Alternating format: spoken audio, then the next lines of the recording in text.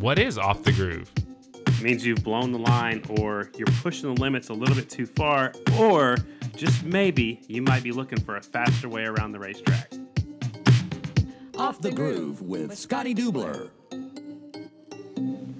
Back-to-back interviews here on Off the Groove. Yep, Friday, Saturday, Sunday. But before we get into this last of the 3 episodes, I want to talk about this tweet that you got last week.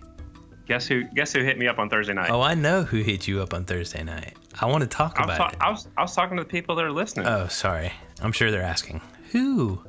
The Kentucky Mud Flap. The we haven't had anybody and call in lately, but the Kentucky Mud Flap hit me up on Twitter and said, word on the wire is Scotty Dubler just hit 1 year mark. He said he's going to pour a Keystone out for the guy.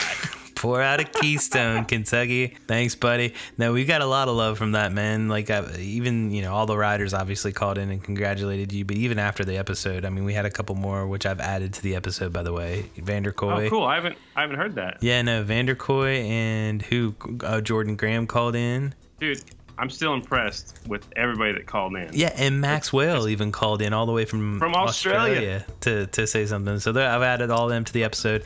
If you called in and you didn't hear yourself in the initial episode and you're a little upset, go back and listen. You're now in there. Now I got to listen to it again. You do. And everybody else does. We like the listens. So you know what was cool? What was cool is Graham called in, but we've had her call in before. But Haley called in, my little girl, and I thought that was really cool. Even though her voice is at the beginning of every episode, I don't know if anybody knows but that. She's like, nobody really knows that, but they do now. She's not quite as outgoing as I am. Yeah, that was cool. And we definitely appreciate the love, and that's why we do it. So, all right, 3 of 3. On Sunday. Yeah, and I don't want to say we've saved the best for last, because I think all 3 of these people are badasses in what they do, and they're all supporting flat track, but Michael Lawless is a badass. Well, like you said, we're covering people that cover the sport, and they all 3 do it in a different way. Right. No, I think you got your film, you got your broadcast announcing, and then you got your writer. He's a writer and a rider.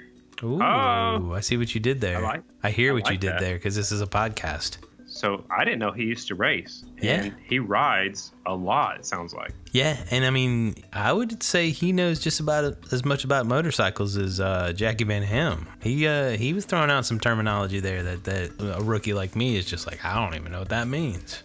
He's worked with some very unique people. He's published in magazines, and now he's doing his own blogs. And my hat's off to him for doing what he's doing. This guy knows these flat trackers inside and out, and he's got a lot of cool stories. He's written about some of them. Some of them he's just going to tell us about for the first time. It's pretty cool to hear all of them, though. Well, let's give him a call. Let's do it.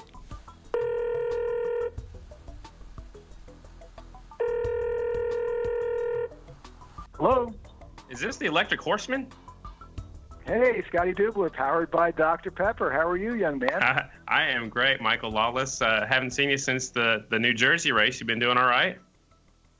Doing great. Raced Timonium last weekend. Had a little fun. Gotta love it. Life is good.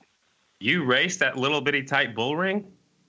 Yeah, this year I managed not to crash. The last 2 years in a row, I broke my collarbone, knocked myself out the year before, and year before last, I broke my arm there.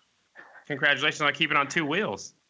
Oh, thank you. I love it down there, but it's kind of a little bit unforgiving sometimes. All right. Well, this last couple episodes, we've been getting to know people that do different things for our sport, writing, announcing, reporting, and you do a really cool blog. So we want to reach out to you and get to know the man behind the Electric Horseman. So we'll talk about the Electric Horseman a little bit, but first, let's get to know you. So where were you born? Norristown, Pennsylvania, right outside of Philly. All right. And you grew up in Pennsylvania? Sure did. Okay. So how did you get into motorcycles? Well, you ever watch the movie Talladega Nights? Of course. My dad was like Reese Bobby. He'd show up. My parents were divorced when I was 2. He would show up at random hours with sports cars he'd buy and sell. This is a side business. So one time he showed up with a motorcycle, and he took me for a ride, and I was like 8 or 9 years old. And I'll never forget the smell of people's grass was freshly cut and hot dogs cooking on the grill. And I thought, wow, motorcycles are awesome. Like in a car, you're watching TV. But on a motorcycle, you're like right in the middle of the scene. So I was hooked on motorcycles. And then when I got older, I got out of high school. My brother-in-law had a motorcycle, and I thought, I want to buy a motorcycle. So I was working on my own. I was out of high school. I told my mother. My mother said to me, if you buy a motorcycle, you will not be living here. People of our caliber do not ride motorcycles. So I listened to her very carefully. The next day I went out and I bought my first motorcycle. Wow. A Honda Ascot FT500. And back in those years, like an Ascot's kind of an okay motorcycle now. It's kind of like coming back in style. But back then, it was probably the most uncool motorcycle you will have back in the mid-'80s. Mid-'80s, you had to have a motorcycle with a fairing if you were a sport bike guy. Mm-hmm. And the Ascot was kind of a bit of a square peg. And when my mom found out I bought a motorcycle, she pulled me aside and said, I heard you bought a motorcycle. And I said, yes, I did. She said, well, either you will sell it tomorrow or move out. So I moved out. And I was old enough and went out on my own. I've been riding motorcycles ever since. It's the only thing constant in my life. That's incredible. That's a story in itself right there. I mean, to put your motorcycle ahead of living at your mom's house, I mean, that shows the true passion of motorcycles right there. Well, I got involved with sport bike riding. Like most of my friends' dads bought them, like 500 Interceptors and GPV 550s, and they were much faster than my bike. But I read this book on high-performance car driving by Bob Bondurant, and it talked about line technique and, being in the right gear at the right time and stuff like that. And I applied it to riding the motorcycle, and I was faster than my friends. And after a while, it was the first time in my life I could do something better than my friends could. If you know what I mean. And absolutely. My friends were like, you're going to kill yourself. You're going to hurt yourself. You're going too fast. And by the time I was probably 24, 25, I totaled 5 or 6 different street bikes, and it's kind of living the wild life, having fun. But, that's life. And then, so you got into road racing shortly after that, after you bought your first bike? I got involved in, my brother John started riding shortly after I did, and he got involved with vintage motorcycles and vintage motorcycle racing back then. This is almost, 25, 30 years ago. So one morning, he said, let's get together on a Sunday morning. We'll go for a ride. And I was supposed to meet him at 6 o'clock, and I was too hungover to get out of bed. And he was banging on my door, and he said, come on, we're going riding. I thought, oh, Christ.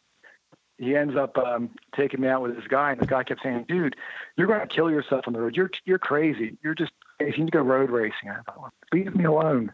But eventually what ended up happening was him and I talked. It turns out this guy won a couple of regional championships road racing, and he invited me to ride his backup motorcycle at Summit Point, West Virginia. I went down there. I did really well.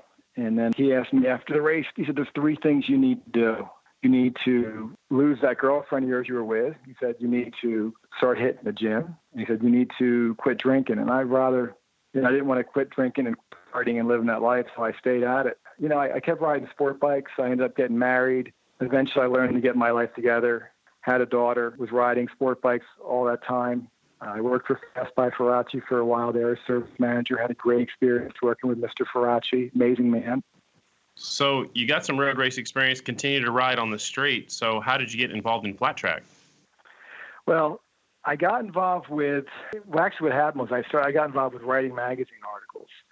I met this guy who was starting an online motorcycle sport bike magazine. We were friends. I asked him, I said, hey, do you need a hand writing any magazine articles or something? He said, hey, bro, it's an urban motorcycle magazine. You're not urban. So I was like, all right. So I bumped into him a few months later, and he asked me, how am I doing? I said, well, I'm going to be a judge at Radnor Hunt Concours the Elegance. He said, you should, come along. Maybe I can get you a media pass. Perhaps you could write an article on it. Add an elegant, air of motorcycling to your motorcycle magazine. He said, I like the idea, but I'm tied up that day. So I said, well, if you want, I could do it for you. And he said, well, I give you credit. You got heart. Write me 400 or 500 words. Get me some professional photographs, and we'll see how it goes. So I started writing motorcycle magazines for him. Then he came to me and said, we need to find an article on things for sport bike riders to do over the wintertime. So my brother John had been telling me about this indoor winter motorcycle race in Timonium, Maryland for years. I never had the free time to go down and check it out. I figured now's the time. To me, motorcycle racing as a sport bike guy was like Mugello, like the Italian Grand Prix or the Isle of Man. Motorcycle racing was surely not in a warehouse in Baltimore. But we went down to Baltimore. It was really awesome. I had an amazing time. I couldn't believe what I was seeing. Those guys like opposite lock sideways, dragging the foot pegs, spinning the back tires, banging elbows. It was just like overload. It was so awesome. Called him back the next day and said, hey, we got to do a series of articles on this. The most amazing thing I've ever seen in my life. I'd never been to a short track race before, or a flat track race, and I was blown away. Somebody listened to me very carefully and said, so let me get this right. You want to run an article with a bunch of guys riding dirt bikes inside a warehouse in Baltimore in the middle of wintertime? And I'm like, yep. And he said, no way. No way. Dude, it is so awesome. I want to do it. And he said, hold up. You want to do it? I said, yeah, I want to do it. And he said, well, I'll tell you what. You find some young bull to teach you flat track racing. Then you can write some articles on that, and we'll publish those articles. I said, okay, no problem. I hung up the phone with him, and I thought to myself, I don't know anybody in flat track racing, zero. So I called my older brother, John, who's terrific, and I said, John, do you know anybody in the flat track world? And he said, yeah, I know this guy named Robin Oswald, and I'll ask Robin to put some feelers out and see if he knows anybody. And Robin was the kind of guy who, if you said, I want to build a hill climber or a flat tracker or a road racer, he would say, give me a check. The bigger the check, the faster you go. He's one of those kind of guys. Great guy. So he also reached out to his family called the McGranges, who my brother helped sell some motorcycles at his yearly auction. Well, I'm driving home from work that night and the phone rings. And young man, says, hi, my name is Jake. I'm Saddleman Rookie of the Year, and I won Springfield. And he starts telling me all these amazing stories, and this guy's really cool. And it was Jake Shoemaker, and that's how I met Jake Shoemaker.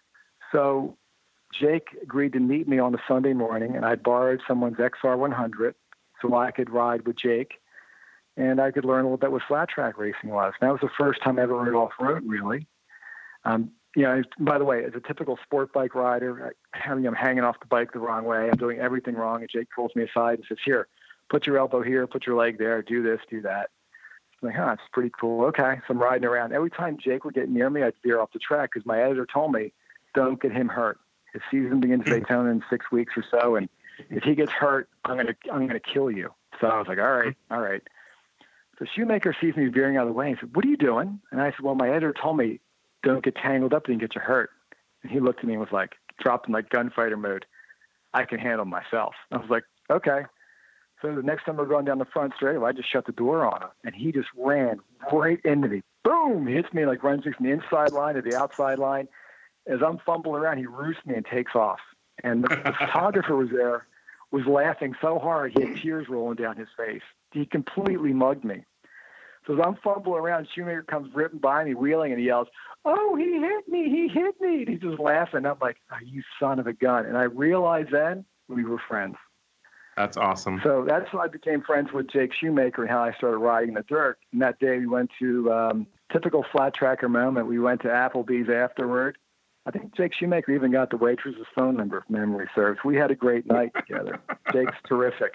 And then I started, I went to Timonium with Jake, and Jake loaned me an XR, I think an XR100, XR, something like that, a small bike, and I rode it my first indoor short track race. Matter of fact, Johnny Lewis was there, Nick Henderson, Jason Eisenach, Chris Kleinfelder, all those guys were there. It was really cool to watch the pros and be sitting among them and hear their stories as they were talking. So that's how I kind of got involved with flat track, and that's how I got involved with, watching these guys. And then I started writing stories for the magazine about me trying to learn how to do flat track racing. Wow, it just kind of all fell together, it sounds like. It did. And then to repay Jake, I wrote an article about Jake, and that did okay. And then I met this guy with Jake. Jake had raced at the Mega Mile, and he finished second to Brian Smith. It was an amazing ride. So after the race, Jake looked at his guys and said, all right, stakes are on me. Let's go out to dinner. It was awesome. Took us out to dinner, and I sat cat-a-corner with this guy named Henry Wiles. I knew who Henry Wiles was, but, I heard all these things about him, but he was nothing like they told me. He was really super cool, So I met Henry Wiles, and a while later, months later, I was racing at York on the half mile, and I got there the night before. I slept in my pickup truck so I wouldn't miss the opening of, the pits and stuff. I'd get there early, something Mike Sponseller taught me to do. Went to fire up the bike, and it wouldn't start. My old SR500, I'm running, I'm kicking, I'm jumping, I'm praying, and the bike wouldn't start. I thought, oh, man, this can't be. I've waited all week for this, and I thought, well, it's God's will. So I watched the race. Like Jarrett was there, and Jake, and a bunch of the fast guys from Pennsylvania there, and Henry Wiles was there. And I remember sitting in the grandstands, and someone told me, well, Henry doesn't win in places like this. Henry wins, a TT track. This isn't his thing. Okay. Well, Henry checked out and won that day. Wow. So I was like, wow. I watched the race, and it was really awesome. And then after the race, I said, goodbyes to my friends and was hanging out for a little bit. And just as I'm walking back to my truck, I hear this guy say, "Hey, mister, did you ever get your bike running?" I turn around, it's Henry Wiles. It's like, holy smokes. Like, that would never happen in the road race where the guy who won the road race is now talking to you after the race with your broken bike. You know what I mean? Yeah. If you think about it, I'm a guy with an old ratty pickup truck, and I'm an old guy with a broken race bike. Nothing fancy. And the guy who won the race walks over and starts talking to me. Amazing, right? Mm-hmm. So we talked for 5 or 6 minutes, and as he turns around, matter of fact, he even said to me, keep at it, keep going at it. So cool. And he goes to walk away with me. I said, "Hey, Henry, maybe we could do an article on you. I work for a sport bike magazine." He said, "Yeah, just, get a hold of me on Facebook. We'll do something." So I thought, okay, great. I pitched my editor about it, and he said, "I don't want any articles on dirt track in my sport bike magazine. Okay? It's not going to happen." So I kept badgering him, saying, "Hey, this Henry Wiles guy, very charismatic. He's funny. He'd be perfect for the magazine." He's like, no. And then one of the mainstream motorcycle magazines ran an article on Henry. So I called him and said, "Hey, we could have had the jump on these guys if you would let me run that article. I want to write about this guy." And he said, "I didn't see anything on Flat Track." And I told him the magazine, the page, and he goes, "I just see a guy riding, jumping a motorcycle wearing motocross gear. I don't see a flat track racer." That gives me insight now on why American Flat Track wants you to wear full leathers. Because the guy who did not wear full leathers, my editor thought was just a dirt bike guy, riding motocross. Interesting, right? Mm-hmm. So I went down to Delaware, and I met Henry, and Henry and I got talking. He wrote a really nice article, and we were both in the same place in our life. We're both going through divorce, and I had my daughter Olivia with me. It was my weekend to have her, so we hung out with Olive, and we had a great time. And I had to write the story like the next day, so I had zero time. I had a really awesome photographer, Steve Coulter, shoot some really great pictures. I wrote the article quickly, put it out, and the article did really, really well. So my editor said the only reason your article did well is because Henry Wiles is eye candy to the ladies. And we got a ton of emails from various women, asking about Henry Wiles, by the way. So it was like he was joking around me, like, "Hey, if we had 6 Henry Wiles, we could go into business for ourselves." So I was like, very funny. Like, I got like zero credit for having a good article out. And at that point in time, I met Sammy Halbert down there. Got talking to Sammy. I said, "Hey, maybe you and I could do an article." And he said, "Fine." Keep in mind, that was just when Jethro passed. So I ended up hopping a flight to Vegas, and that was when they had Super Prestigio and, the AMA race all at the same venue. Mm-hmm. Got a hold of Sammy and Prax. Said, "Hey, could we go out to dinner afterward?" He said, "Sure. What do you have in mind? Burgers, tacos?" He looked at me, "Steaks?" I'm like, "Steaks it is." So we went out for steaks. Yeah, it was funny. He said, we went out for steaks, and we're looking at each other, and I look over and I realize I have no idea what I'm going to write. None. And no idea what to do on the interview either. So I look across and I say, "Sammy, there's a ghost in the room." And he was saying, "What are you talking about?" And I said, "Sammy, I don't know what to do. Do we talk about Jethro or we not talk about Jethro?" And he looks down at his glass of wine and goes, "Yeah, we can talk about Jethro." So we talked a bit about Jethro, and, he told me then that, he had wished he'd never got involved with racing, which blew me away. And I wrote down, there's a line there about through his loss, he found strength and kept racing. That article was called True Grit.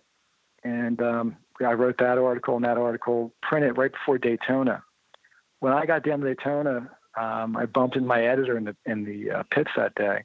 And my editor was like, he grabbed me and gave me a huge hug and was like, "Your article has 300% more views than any other article in the magazine." Wow. And there was like Superbike articles, and there was MotoGP articles and all this great stuff. And Sammy Halbert's article like was a landslide #1 in the magazine. So once that happened and True Grit went out, then I was given more leeway to start writing more articles. I wrote an article on Jarrett Mees called "Pay the Cost to Be the Boss." And then I wrote some other articles for him, non-flat track stuff. And then I was at Springfield or somewhere, and I was usually, you'll see me all over the racetrack. Sometimes I'll sit out in the grandstand just to watch things from the fans' perspective. So I was watching Brian Smith, I thought, man, this Brian Smith guy is something else. And I'd watch him in the pits, and I watched how the team interacted, and it was like they had a certain air about them. I thought, man, these are like IndyCar guys or something. They're like, like the kind of guys you'd imagine working on like AJ Foyt's car, or Pinelli Jones' car, or something like that. And then what do I find out about those guys? That Gordon, Dink, and Ricky all work with Indy cars for a living. So it's kind of funny that, that's what they really are. It's kind of like comical. But I wrote the intro for The Gambler from the grandstands, and I pitched Brian, can I write an article on you? He was like, yeah, talk to me sometime. Maybe we'll do something. But I kind of got the feeling he wasn't really into it. And then I pitched him a second time, and Jake was standing there, and Jake Shoemaker said, hey, he writes really good stuff. And I feel like I had to pull something magic out of my bag of tricks. And I told him, I said, hey, by the way, I wrote the intro for it in case you want to read it. And he said, send it over. And I thought, oh, no. If he doesn't like the intro, guess what? You're done. He's never going to reply to me. Yeah. So I sent over the intro, and nothing happened. I thought, oh, man, I blew it. So I thought, let me just call him and find out. I sent over the intro, and we talked for a little bit. And I said, well, what did you think about it? Do you like it? What's your feelings? And he goes, man, you make me sound like I'm some kind of superhero. And I said, you are a superhero. Exactly. Then you watch yourself on track, you know? Right. So at that point, he loosened up, and that's when we started talking about some more stuff, and we finished up the article. And then, again, Steve Coulter, the photographer, did an amazing job shooting up in New York. I sent all the work into my editor, and it was supposed to come out next month. I told Brian it's going to be out next month, and next month this comes out, and there's no Brian Smith article. Ooh. Brian calls me up Monday. He's like, where's the article at? I'm like, I don't know. I called my editor back. I'm like, hey, what happened with Brian Smith's article? And he goes, it's not professional. It's not a motorcycle magazine article. I'm not going to run it. And I was like, oh, my God. I gave my word to Brian. I didn't want to break my trust with Brian. So I was like, oh, no. So I begged, I pleaded, I stomped my feet, I held my breath. And I was like, dude, you got to put this article out. So he did. And guess what happened? Number one in the magazine again. Boom. The Gambler did really, really well. As a matter of fact, one of my friends from the magazine who is involved in the rap world came to me and wanted to do spoken word to The Gambler. We never got around to doing that, but that was one of the things that happened. Brian loved it. It did really well. That kind of opened the door for me for a lot of stuff. So all these were in a magazine. So when did you break off and start doing your blog? Well, I went to Santa Rosa, and I wrote a 3-piece section called The Triumph and Tragedy of Santa Rosa. And I sent it to my editor, and he said to me flatly, I'm not going to run it. And I thought, it's a great piece. And he's like, no, it's too personal. I don't want to do it. Rewrite it over again. So I wrote down what was in the magazine. And at that point there, I thought, we have some issues where you're not getting me, and, you're giving me a hard time. So I basically told him I'm not interested in writing for you any longer. Okay. And that's when the blogging started. I met a young lady named Addie Anonymous. Actually, it's even funnier. I didn't actually even meet her like you say, like I shook your hand. I saw her blog on Facebook, and I messaged her, and we got talking about her blog, and she gave me some tips, and that's how I started blogging. And I love blogging because you have no editor above you. You can put down whatever you want to put down. You can be true to your art and not have to, cut it and paste it. You can do it. Like an editor and a writer are like cats and dogs. A good editor can make you sound like you're a rock star. A bad editor will leave in your spelling mistakes and your run-on sentences and all the bad things you do and forget about it. Having a good editor is, make or break. Right on. So what was your first piece that you did on your own on your blog? Well, I had those 3 articles from Santa Rosa, which were, the first day was me racing, super hooligan racing for Roland Sands and Indian. The second day was Brian Smith winning the championship with the amazing, amazing, amazing victory by Brad Baker. That was the day that Brad Baker ran high, wide, and handsome the whole main, and it was just like the most amazing ride I ever watched in my life. I mean, Brad was like, it was like an Ayrton Senna level performance. It was brilliant, but nobody saw that. They were too busy watching, Jarrett Mees and Brian Smith. It felt like right. Just watch what Brad Baker just did. But I was super happy for Brian that Brian won the championship. Jarrett Mees was graceful. And the third part of the article, I actually got a chance to ride Indian's FTR 750 the next day, which is comical to itself. My editor called me about that and said, at my day job, and I told him, don't call me at my day job. My boss freaks out. Don't do that. So he calls me at my day job and starts talking to me. And I'm like, and he said to me, can you go to California? I'm like, you got to pay for my airfare. And we're going back and forth. And finally he says to me, I look up, I see my boss walking over, steam pouring out of his ears. He's like, have you ridden a twin before? And I'm thinking, do you mean pro twin or do you mean like a V-twin hooligan bike? So before I clarify, if my boss coming over, I'm like, yes. And I hung up the phone. So I get to Santa Rosa. I had no idea I was going to ride the 750 twin. None. I thought they were pulling my leg. Honest to God. Man. So yes, I walk out there that morning and I look at the bike and I look at the bike and I realize, Scotty, there's no shifter on the left-hand side. Right. Mm-hmm. The shifter's on the right. I never did that in my entire life. I didn't want to let the Indian guys know. I didn't know how to ride their bike, Right. Yeah. So I got a chance to ride that bike, and I had a funny moment with that too. The first 2 laps I had to follow the camera truck, right? So I'm following the camera truck in second gear, going real slow, like kind of like voguing on the motorcycle, which is kind of embarrassing. And when the camera guy in a pickup truck waved me by, I grabbed a big fistful of throttle, and it hit something soft and lit up, and then it hit something solid. It just like launched me forward, and I about rear-ended the pickup truck. I just about dead on torpedoed them. Those guys reeled back in the truck when they realized I hooked up, and I just, at the last second, I just kind of flicked it hard left and went ripping by him. There's a great photo of me like ripping by the truck. But that was like one of those moments where I realized I just got torpedoed somebody's pickup truck with their brand new factory race bike. And it was the most amazing experience to ride on the mile. And it was amazing to ride a motorcycle that serious and focused. It was a real weapon. Like I've ridden faster sport bikes. I worked for Fast by Faraci. I've ridden 200 horsepower motorcycles with electric shift. I've ridden some potent stuff in my time, but I'd never ridden a full-on twin flat track race bike. And I will also say, though, I think riding a 450 is even more intense than riding a V-twin. Why is that? They're hair triggered. They're just so like twitchy and crazy, Robbie Pearson, a.k.a. Bugs, sums up best. He told me they're just plain ignorant, riding a 450. Great line. They're just plain ignorant, and he was right. I like that. If you want to see Jesus on a motorcycle, you don't have to go to church or hang out with Ray Rizzo.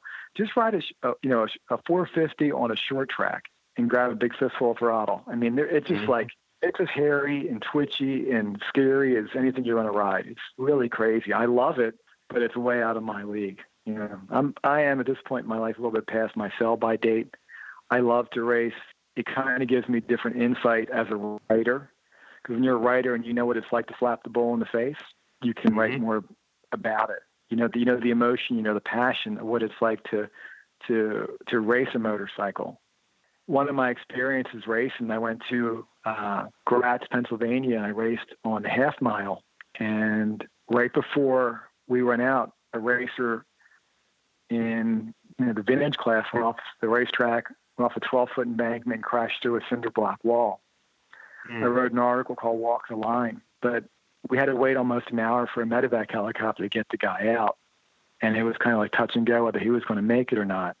And when all this was going on, the flagman, says, all right, guys, let's go. Time to race. And at that moment, you go, what am I doing here? So I wrote a piece called Walk the Line, which also had one of my greatest moments as a flat track racer happen that day in practice. I went out in the wrong practice session, by the way. I was supposed to go out in 500 2-valves, and I accidentally went out in pro twins. So I'm going right into turn 4, and all of a sudden it sounded like a sprint car behind me, and it was Sean Baer on his number 32 KTM. He went by me like I was chained to a post, and he completely hammered me with pea gravel. I mean, he knocked the paint off me, my helmet, and drew blood on my neck. He hit me so hard and was gone. By the time I'm going, in my eyes, I'm going quick, but by the time I opened my eyes, he was at the other end of the straightaway. He just was like gone. I was like, holy cow, that was the most amazing thing I ever witnessed in my life. And in that article about that, I went back to the pits afterward. My neck was bleeding, and my daughter said, "Dad, did you crash?" And I said, "No." I said, "Sean Baer threw rocks at me." And she was about 10 years old. She said, "What?" he threw rocks at you. I'm telling you, that kid was ready to walk over there and straighten that Sean Bear right out. She was angry. Of course. I said, no. It was my fault. I was bad. I went out in the wrong practice session. It was my bad. So she calmed down, and I just laughed about it. But we had a great day together. That's one of the great parts of racing. I take my daughter with me, and Olive is the reason, why I write, so I can leave these stories behind for her. And I also got to tell you in the same breath, nothing would have ever happened to me in flat track racing if it wasn't for the kindness of Jake Shoemaker. Jake's been a great friend. I one time wrote in a magazine article, when you ride sport bikes, you try to approach your limit. But when I ride flat track, I ride over the limit. I'm sliding the rear tire. I'm spinning the tire. It's like all this crazy stuff. I wrote I was over the limit. So one day I'm driving home. And I wrote this article about being over the limit. And my phone rings. I look over and I see from the caller ID, it's Jake Shoemaker. So wow, it's cool. Jake Shoemaker's calling. I grab the phone. And as soon as I push the button to get the call, I hear, "Do you know what your problem is?" I'm like, uh-oh. And he says, "Your problem is you're over the limit. That's why you keep crashing and getting hurt. You're dumb." He's like, lights me up, one side of me, down the other, then he hangs up on me. All right. And I'm like, holy cow. So I go to work. I tell my friend that, and he's like, "You should call that guy back and set him straight. What's his problem?" I said, his problem. I said, "That's a real friend there. A real friend will tell you when you're being dumb." Mm-hmm. Jake Shoemaker went out of his way. I said, he's a busy guy. He didn't have to call me up and yell at me. He was, and above it all, guess what? Jake was right. Yep. Yep. So, Jake has been fantastic as far as helping me and making me aware. And that's where I got the idea. We went down to Georgia last year, and I was kind of, driving the truck and watching him struggle that week. And that's where I wrote the article, Flat Tracking the Single Dad. He's got his hands full. We had him on, a while back, and just listen to his story. He's very successful in his job, but he said he has to be so he can go racing. And then he also, raising his daughter. So my hat's off to a single dad like that, doing what he loves and still there for his child. That's amazing. Let's talk about one that I want to know more about, the Racer's Cut. We talked before we started recording, and it's kind of like from a barber's point of view. Can you explain that again to us? Yeah, the Racer's Cut, I notice a lot of the racers get their hair cut before they go to a race, like Jake and Henry Wiles and various guys. They'll get their hair, maybe it gives them a little edge when they go to the racetrack. So I'm sitting in a barber shop one day, and I kind of got this idea to write an article from the perspective of the barber, where the barber is cutting the guy's hair. He's never letting on that he's a fan of the guy in the chair who is the racer, who I patterned the guy after. There's 3 photographs in the article. There's a picture of Jake Shoemaker, Brad Baker, and Brian Smith. And they're the guys that kind of inspired the character. And the guy cuts the guy's hair without ever acknowledging that he knows who the racer is. And he talks about how he's like, how the racer, he's looking into his eyes and saying, hey, the guy, he's trimming the guy's eyebrows and things. And he's saying he has this angelic face, but yet he can be such a desperado on track, banging and bumping and, being, knowing when to pull the trigger. And he goes through all the stuff. And meanwhile, he never acknowledges that he knows who the guy is throughout the whole article. That's awesome. You also just recently did a piece on Henry Wiles, and I thought it was interesting. Can you talk about that, your most recent one you just put out on Henry Wiles? Yeah, we've had Henry. I did 3 articles this year. The last one we went through kind of a season wrap up, and what happened was, as you know, up in New York, they had the banquet, the award ceremony, if you will, and they didn't kind of give Henry Wiles any credit for finishing second on an Indian. So I kind of wrote the opening bit that, he deserved better than that, basically, and that's where it got started. And we talked about his career. A funny thing about that story, by the way, a couple of days after it went out, I got a text from Brian Smith, and Brian Smith read that story and got a hold of me and told me that it was a typical racer story, and it was, on the money. And Brian Smith told me that I was kind of slowly but surely building a racer's diary of stories. But, Henry did a terrific job. He's a great person to work with. He's an amazing person as far as talking to him. He can tell you, everything in great detail. He has amazing compartmentalization skills. He can talk to you 1 minute, get on a motorcycle, run a race, come back, and be at the same sentence when he gets back. It's amazing. So how do you get these riders to open up to you like they do? They're confiding in you. How do you do that? The trick there's not really a trick to it, but a lot of times I spend time. I'm not sure if it's because they can relate to me because I'm a racer to a certain degree, but a lot of times I spend time with people and let them talk at their own pace, and they tell me things, And sometimes you get that magic moment. Like I had a conversation with Tommy Duma when I wrote the article on Tommy Duma. And Tommy turned around and told me this amazing story where he was racing and a racer crashed in front of him. He hit that bike, went flying through the air, going really fast. He thought he broke his back, and he had his head taped to the stretcher, the board, and he got taken to the hospital, and he was holding his girlfriend's hand, and he looked her in the eye and said, "Will you marry me?" And it was this amazing moment. I couldn't believe he told me. I was like, wow. And she said yes, and he was like, yeah. And I was like, wow. It was romantic. It also made me laugh. I thought, man, he knows how to close a deal, doesn't he?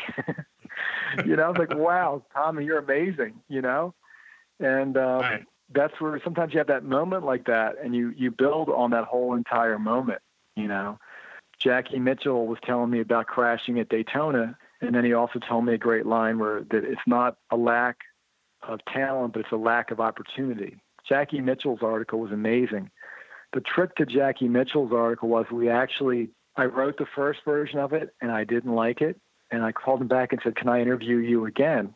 And he was like, sure. And whenever I say to you, I need 5 minutes, it usually is like an hour and a half, how it works out. Mm-hmm. But, usually once I get started talking with the racers, it usually turns out that way. I've interviewed some amazing people, Brad Baker, Davis Fisher, Oliver Brimley, Jake Shoemaker, Henry Wild, Sammy Halbert, Jarrett Mees, all these amazing guys I got a chance to work with.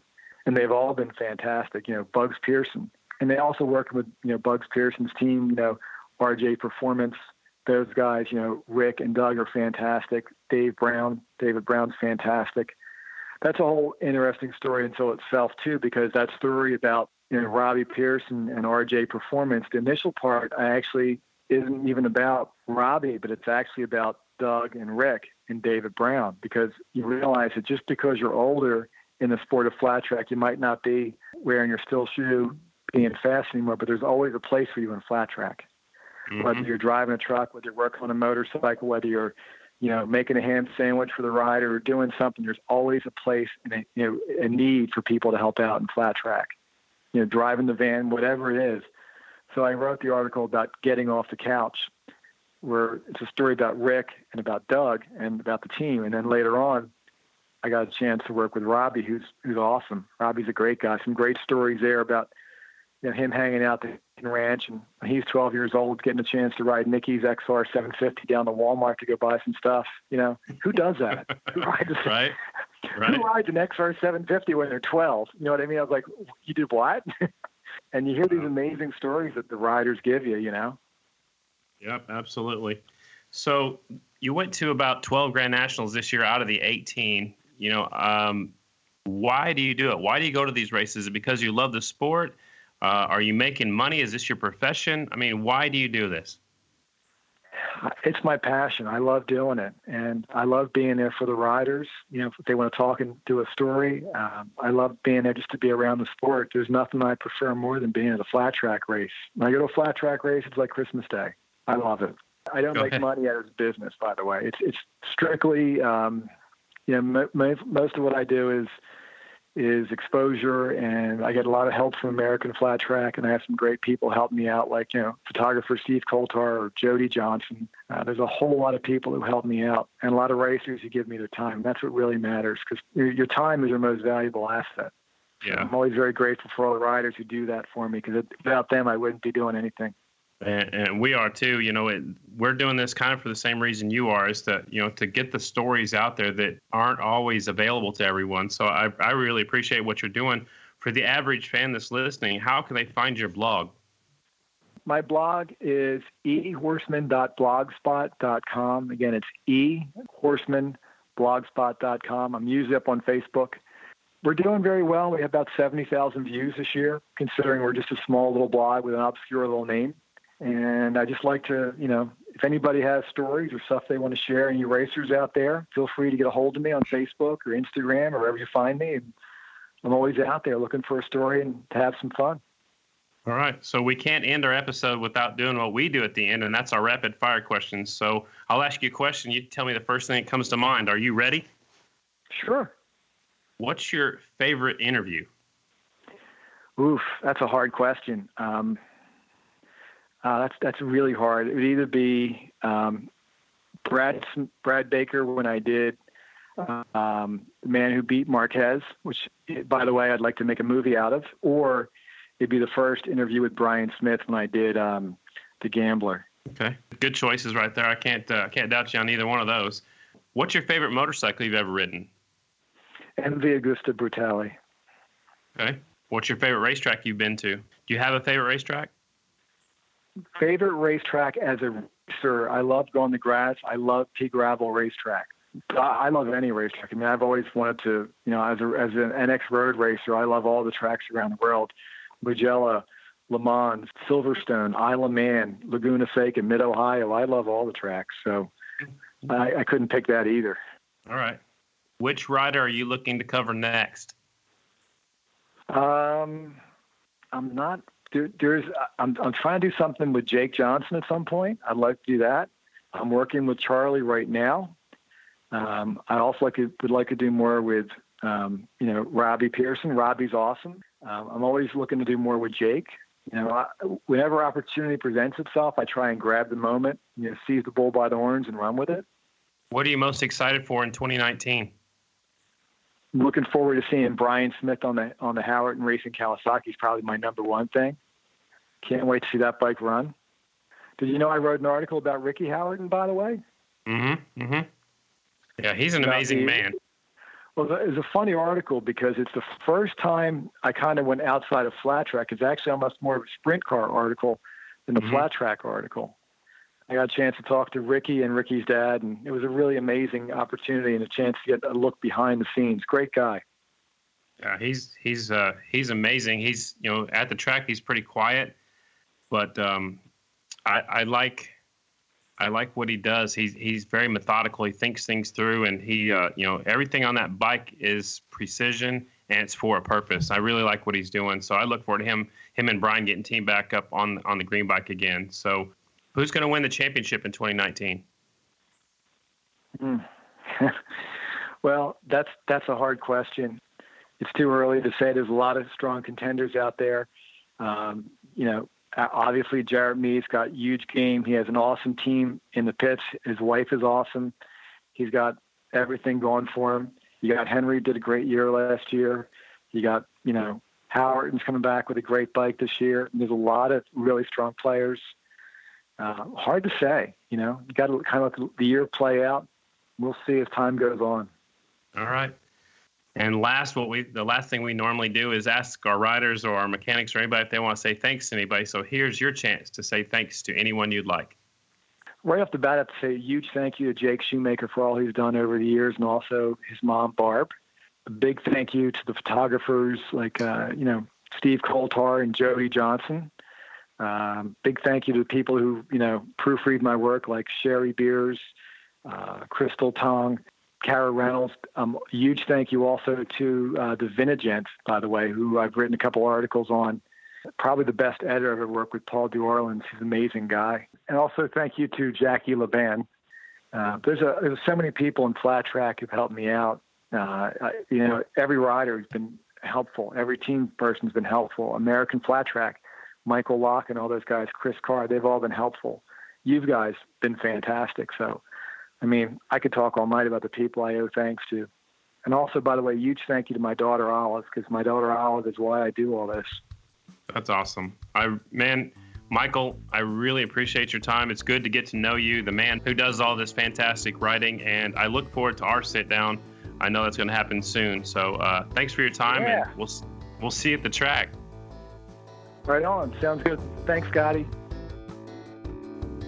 That was pretty cool, Carter. It's always pretty cool to talk to somebody who loves flat track and covers it as well as he does. Well, I like how he gets these riders to open up, kind of like what we're doing, but it's a little bit different. The way when you can write things, you can kind of set it and you can talk to them for a long time and then write what you like. So it's a little bit different than what we do, but these writers feel comfortable enough with them that they open up and they speak the truth, and then he puts it in a way that's entertaining for us to read and brings knowledge, about these writers. What I love about him and what he does is he's not afraid to go against the grain and say something that might be a little risque, something that, that people are sometimes scared to say. He'll put it out there. And the fact that these writers trust him enough to do that with their stories is pretty cool. It's kind of like, how it's pretty awesome that they trust us to tell their stories from the interview side when we talk to them on Off the Groove. Yeah, and at the end, when we're talking to him, he definitely wants to sit down and interview me. I'm looking forward to that. I know we've been talking about it since earlier this season. Make it happen. And I got to make it happen. I was really impressed with what he does. I'm not a reader. I don't like to read, but actually I will sit down and read what he writes. You're not a reader, but I think the piece that he writes is going to be pretty badass about you. And I think that even the stuff the initial questions he was asking you, I could tell that he's going to write some pretty good stuff about you, man. So make the time for Lawless. Let's do that soon, because I want to read that. I sure will. I just, I don't know if we have to meet in person or if we can maybe do it on Skype or maybe just a phone call. I'm sure he can work with you. So that's it. 3 episodes. That's a long weekend. 3 episodes in 3 days. So I don't know if we want to do that every weekend because it's a lot of work. The interviews themselves were entertaining, but editing that stuff, it's tedious. But So you didn't sleep at all this weekend, did you? What's sleep? What's that mean? I don't know. I think that's what you do between when the sun goes down and before the sun comes up. That's what you're supposed to do. No sleep. Partner. What, dude? 3 shows. Yeah. 3 days. We did it. Congratulations. You did it. We both did it, dude. What are you talking about? You interviewed everybody. Yeah, that's the easy part. Sometimes. I don't know if I could do it. Okay. What are we doing next week? We're doing 8 interviews in 2 days. Stop it. I'm hanging up right now. I don't know. We might take a week off. No, we're not taking a week off. That's not how we roll. Never. So next week, I think it's going to be the episode that everybody's been waiting for. Okay. Keep talking. Let's talk to the goon right before Christmas. What do you think? I think if he'll answer your call, let's do it. Let's all you Goonies out there. Yeah, I just made up a term for all the people who are Goon fans. They're Goonies. Now you're dating yourself. Yeah. What else we need? Some RC Cola. Oh boy. Some Pop Rocks. Some Pop Rocks. What else? And slap bracelets. Oh. Yeah. Velcro wallets. Nintendo, Atari. All right. What about all the kids are like, what the hell's that? Time? What the hell's that? The Goon next week. Tune in, folks. You don't want to miss this one. Let's do it. Everybody stay safe. Have a good week. We'll talk to you on Friday. Peace. Smash that like button. Oh, yeah, Tell you your gotta friends. get your line in. Get your line in. Say it. Smash that like button. Smash that like button. Tag all your friends. Take all your friends. Give us a follow. Whatever you want to do. I'm delirious after 3 episodes, dude. I still don't do the Facebook thing, so I don't know what I'm talking about. You don't know what you're talking about, but you sound like you do. Smash that like button. Give us a follow. Yep. Tell all your friends about Off the Groove. Perfect. That's going Boom! there. All right. Let's go. See you next week.